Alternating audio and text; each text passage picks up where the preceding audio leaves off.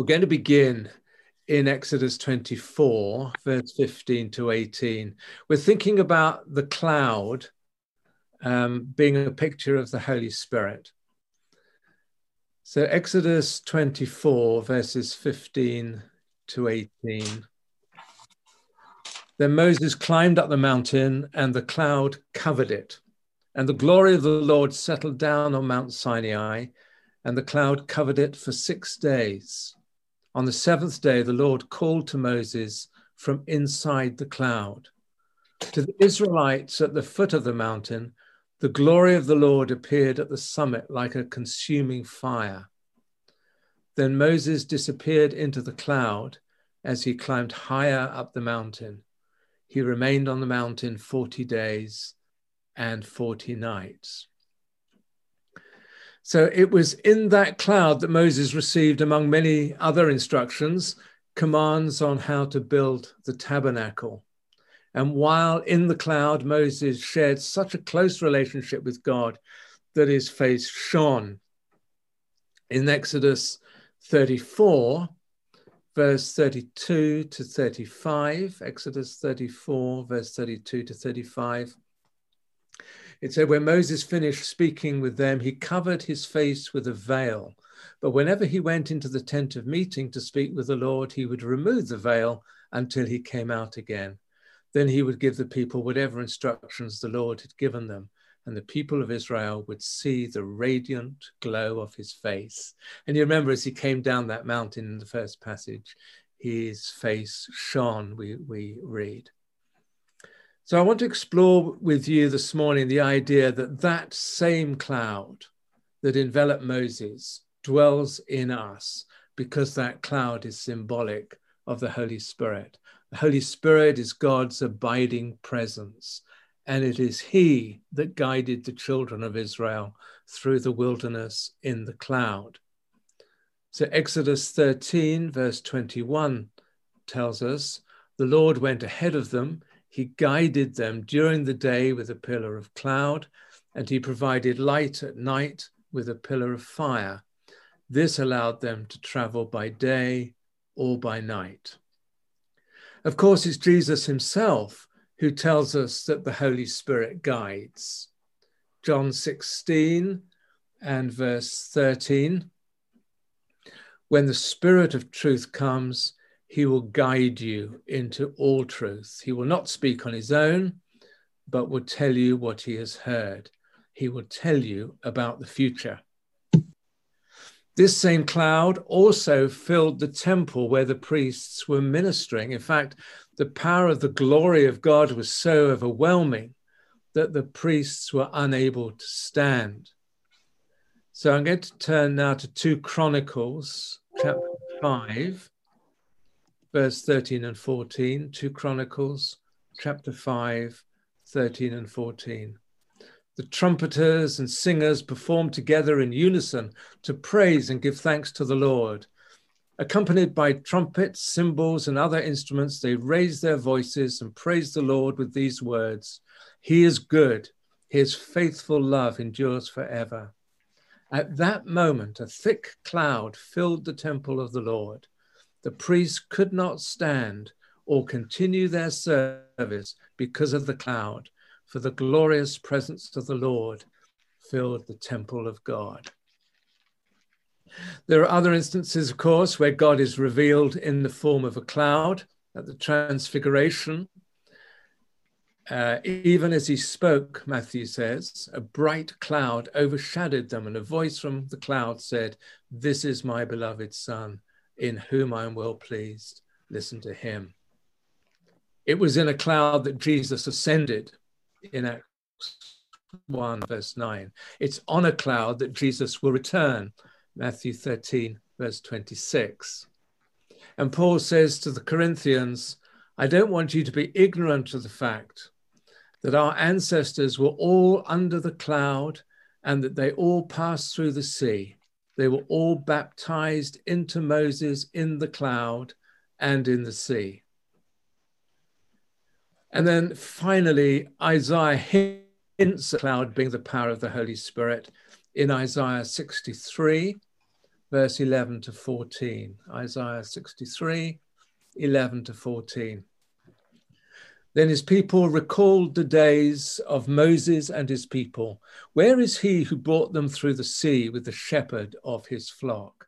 Where is he who set his Holy Spirit among them, who sent his glorious arm of power to be at Moses' right hand, who divided the waters before them? They were given rest by the Spirit of the Lord. This is how you guided your people to make for yourself a glorious name. So with that in mind, we'll look a little bit more at Exodus 13, verse 14 and following. Exodus 13, verse 14 onwards. The context here is that the Israelites were going through a barren and unfriendly desert. And in the nighttime, there is a pillar of fire to lead them. And in the daytime, there is this cloud, which incidentally was large enough to cover, well, Numbers chapter 1 lists 603,550 men.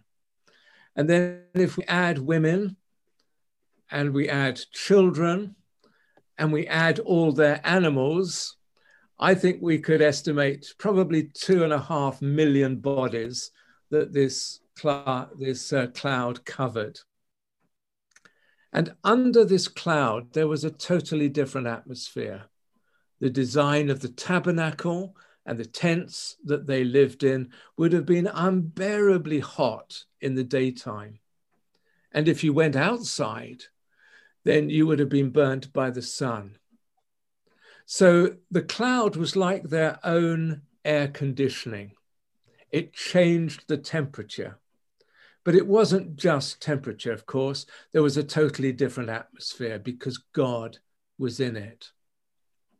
Exodus 14, verse 19 and 20 says, the angel of God who had been traveling in front of Israel's army withdrew and went behind them.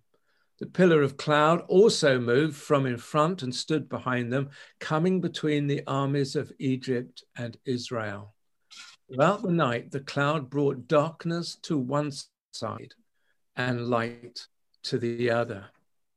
So in an amazing way, the cloud and the fire were the same thing at the same time to different people. And at nighttime in the wilderness, unlike the day, it can be extremely cold.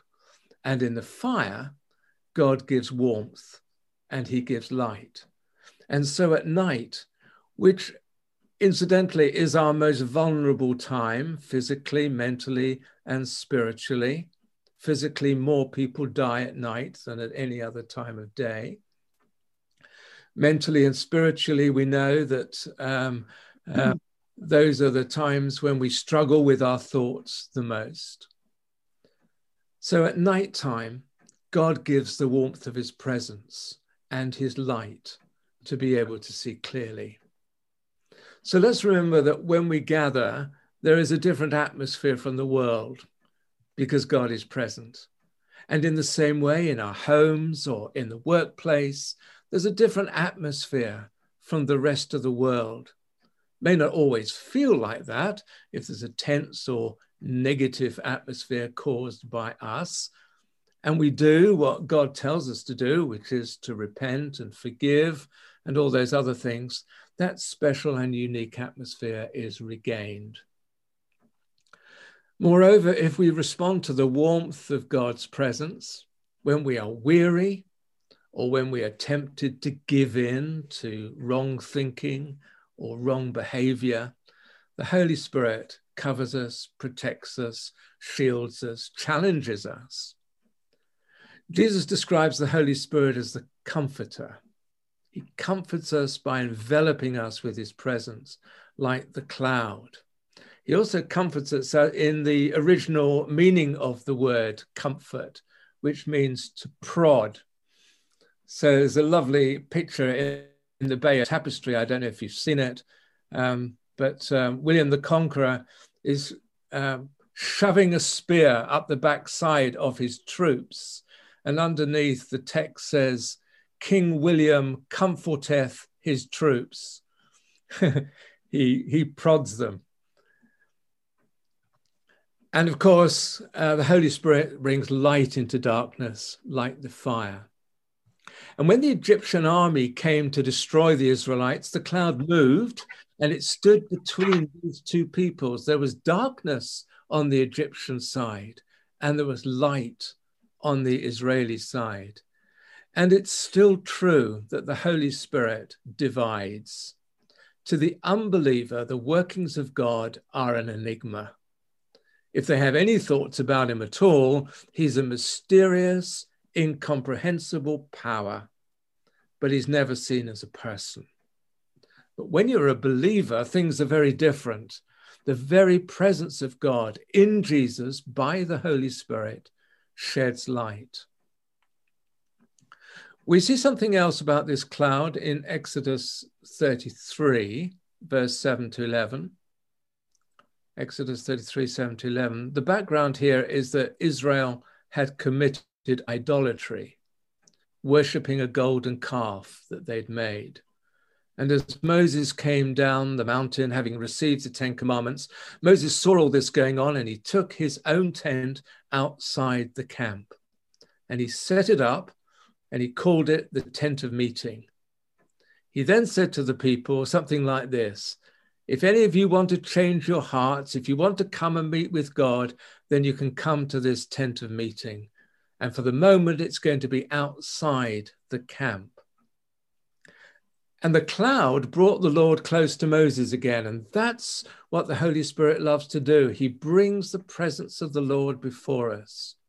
And we speak to God through him.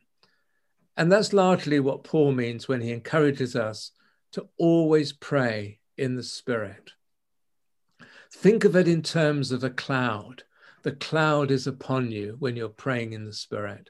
The cloud brings you face to face with Jesus. And when you pray in the Spirit, you're coming to face with the Lord himself. Another truth we find is in Numbers chapter 9, 15 to 22. Numbers chapter 9, 15 to 22. Here again, we see the cloud and the fire. They are united in some way. It says this: on the day the tabernacle was set up, the cloud covered it. From evening to morning, the cloud above the tabernacle looked like fire. That is how it continued to be. The cloud covered it, and at night it looked like fire. Whenever the cloud lifted from above the tent, the Israelites set out. Whenever the cloud settled, the Israelites set up camp. And as long as the cloud stayed over the tabernacle, they remained in the camp. When the cloud remained over the tabernacle for a long time, the Israelites obeyed the Lord's order and did not set out. Sometimes the cloud was over the tabernacle for only a few days. And whether the cloud stayed over the tabernacle for 2 days or a month or a year, the Israelites would remain in the camp and not set out. But when it lifted, they would set out. What is the point of the cloud staying? I think it's that God's people must learn to rest. We often get the impression that God's people are to work. But there are times to rest, and that's vital for our health. It's vital for our state of mind. In Exodus 40, verse 36 to 38, we see this underlined in a very interesting way. Exodus 40, 36 to 38. In all the journeys of the Israelites, whenever the cloud lifted from above the tabernacle, they would set out. But if the cloud did not lift, they did not set out until the day it lifted. For the cloud of the Lord was on the tabernacle by day, and fire was in it by night, in the sight of all the house of Israel in all their journeys. So notice that passage begins and ends with that phrase, in all their journeys. In the first instance, the words are to be taken literally. The cloud lifted and they moved on ahead. And the Israelites knew then that that was when they're going to travel, to journey. But in the second instance, the words cannot be taken literally. For when the cloud didn't move, how could they start their journey? It was on the tabernacle by day, and fire was it by night in all their journeys. So the interesting thing is that when they camped, it is also called a journey. The point is linguistic, of course, but it sends a powerful message that even an encampment is called a journey. So as long as we've not yet reached our destination, which the Israelites hadn't, and we haven't, God the Holy Spirit does not leave us when we're resting. And neither does resting mean that we shut our ears to God's voice or close our eyes to his movements. Interestingly, the Israelites learned that you rested in readiness to go at any time. They had no idea when the cloud was going to move. Numbers 9 said it could be a day or 2 days or a month or a year. And we're told that they slept in their boots, ready to move. In one of my churches, we had a retired general from the Desert Rats. And he told me that the British Army discovered some years ago that if you take your boots off in the night, in the desert, and a sandstorm suddenly whips up, by the time you've got your sand out of your boots and found out where all your stuff is, you might as well be dead. So they slept in their boots. We're called to be sensitive to the Holy Spirit's moving. As Israel was sensitive to the moving of the cloud, today, as always, God's desire for his people is to be in the right place at the right time, doing the right things, and always prepared to change direction. Back in Exodus 13, verse 20 to 22, we find that they took their journey from Sukkot and camped in Etham. Etham means labor, working hard, on the edge of the wilderness. And the Lord went before them by day in a pillar of cloud to lead them the way, and by night a pillar of fire to give them light, to go by day and night. He didn't take away the pillar of cloud by day, nor the pillar of fire by night from before the people. And there's that word journey again in Exodus. It's a reference to the journey from Egypt all the way to Canaan. It's heading east. Now, lots of things stem from that. The tabernacle always faced east. Jesus spoke of his second coming as being like lightning from the east. Matthew 24:27, for as the lightning comes from the east and shines in the west, so shall the coming of the Son of Man be. And a journey is a picture of the Christian life. Paul often talks about our walk with the Lord. Peter calls us pilgrims, even strangers while we're here on earth, walking to a place which is exciting in heaven. And reaching the land of Canaan is a picture of entering into another promised land. And it's the Spirit that guides us in all our work. As Melody Green in her favorite song wrote, he leaves us his Spirit till the work on earth is done. And taking a long shot from Exodus to heaven, we note we move from a little temporary shelter called a sukkot or a booth to a house with many rooms, as Jesus describes it in John chapter 14, verse 2, in heaven. Now, I realize Canaan isn't heaven, but I hope you see a little bit of the contrast here. Our life is temporary here, and the Holy Spirit's task is to prepare us for the permanence and the majesty of heaven. The Spirit is leading us to a journey home.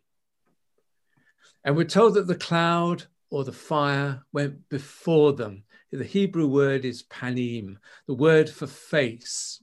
He faces us as he leads us. The word is plural because God faces all of us. because he loves to fellowship with his people. Mind you, if we sin or we don't repent, he'll turn his face from us. In the ancient world, the commander-in-chief of the armies of Israel would signal his presence in the field for his troops by lighting a bonfire, so that they saw the flames, they saw the smoke, and they knew that the commander of chief was there to rally them, to encourage them. God, our commander-in-chief, is right here in the battle with us, and he leads us forward by his Holy Spirit. He's in front of us, and he's behind us, and he's protecting us and guiding us. So I hope that unpacks a little bit the cloud in the Old Testament.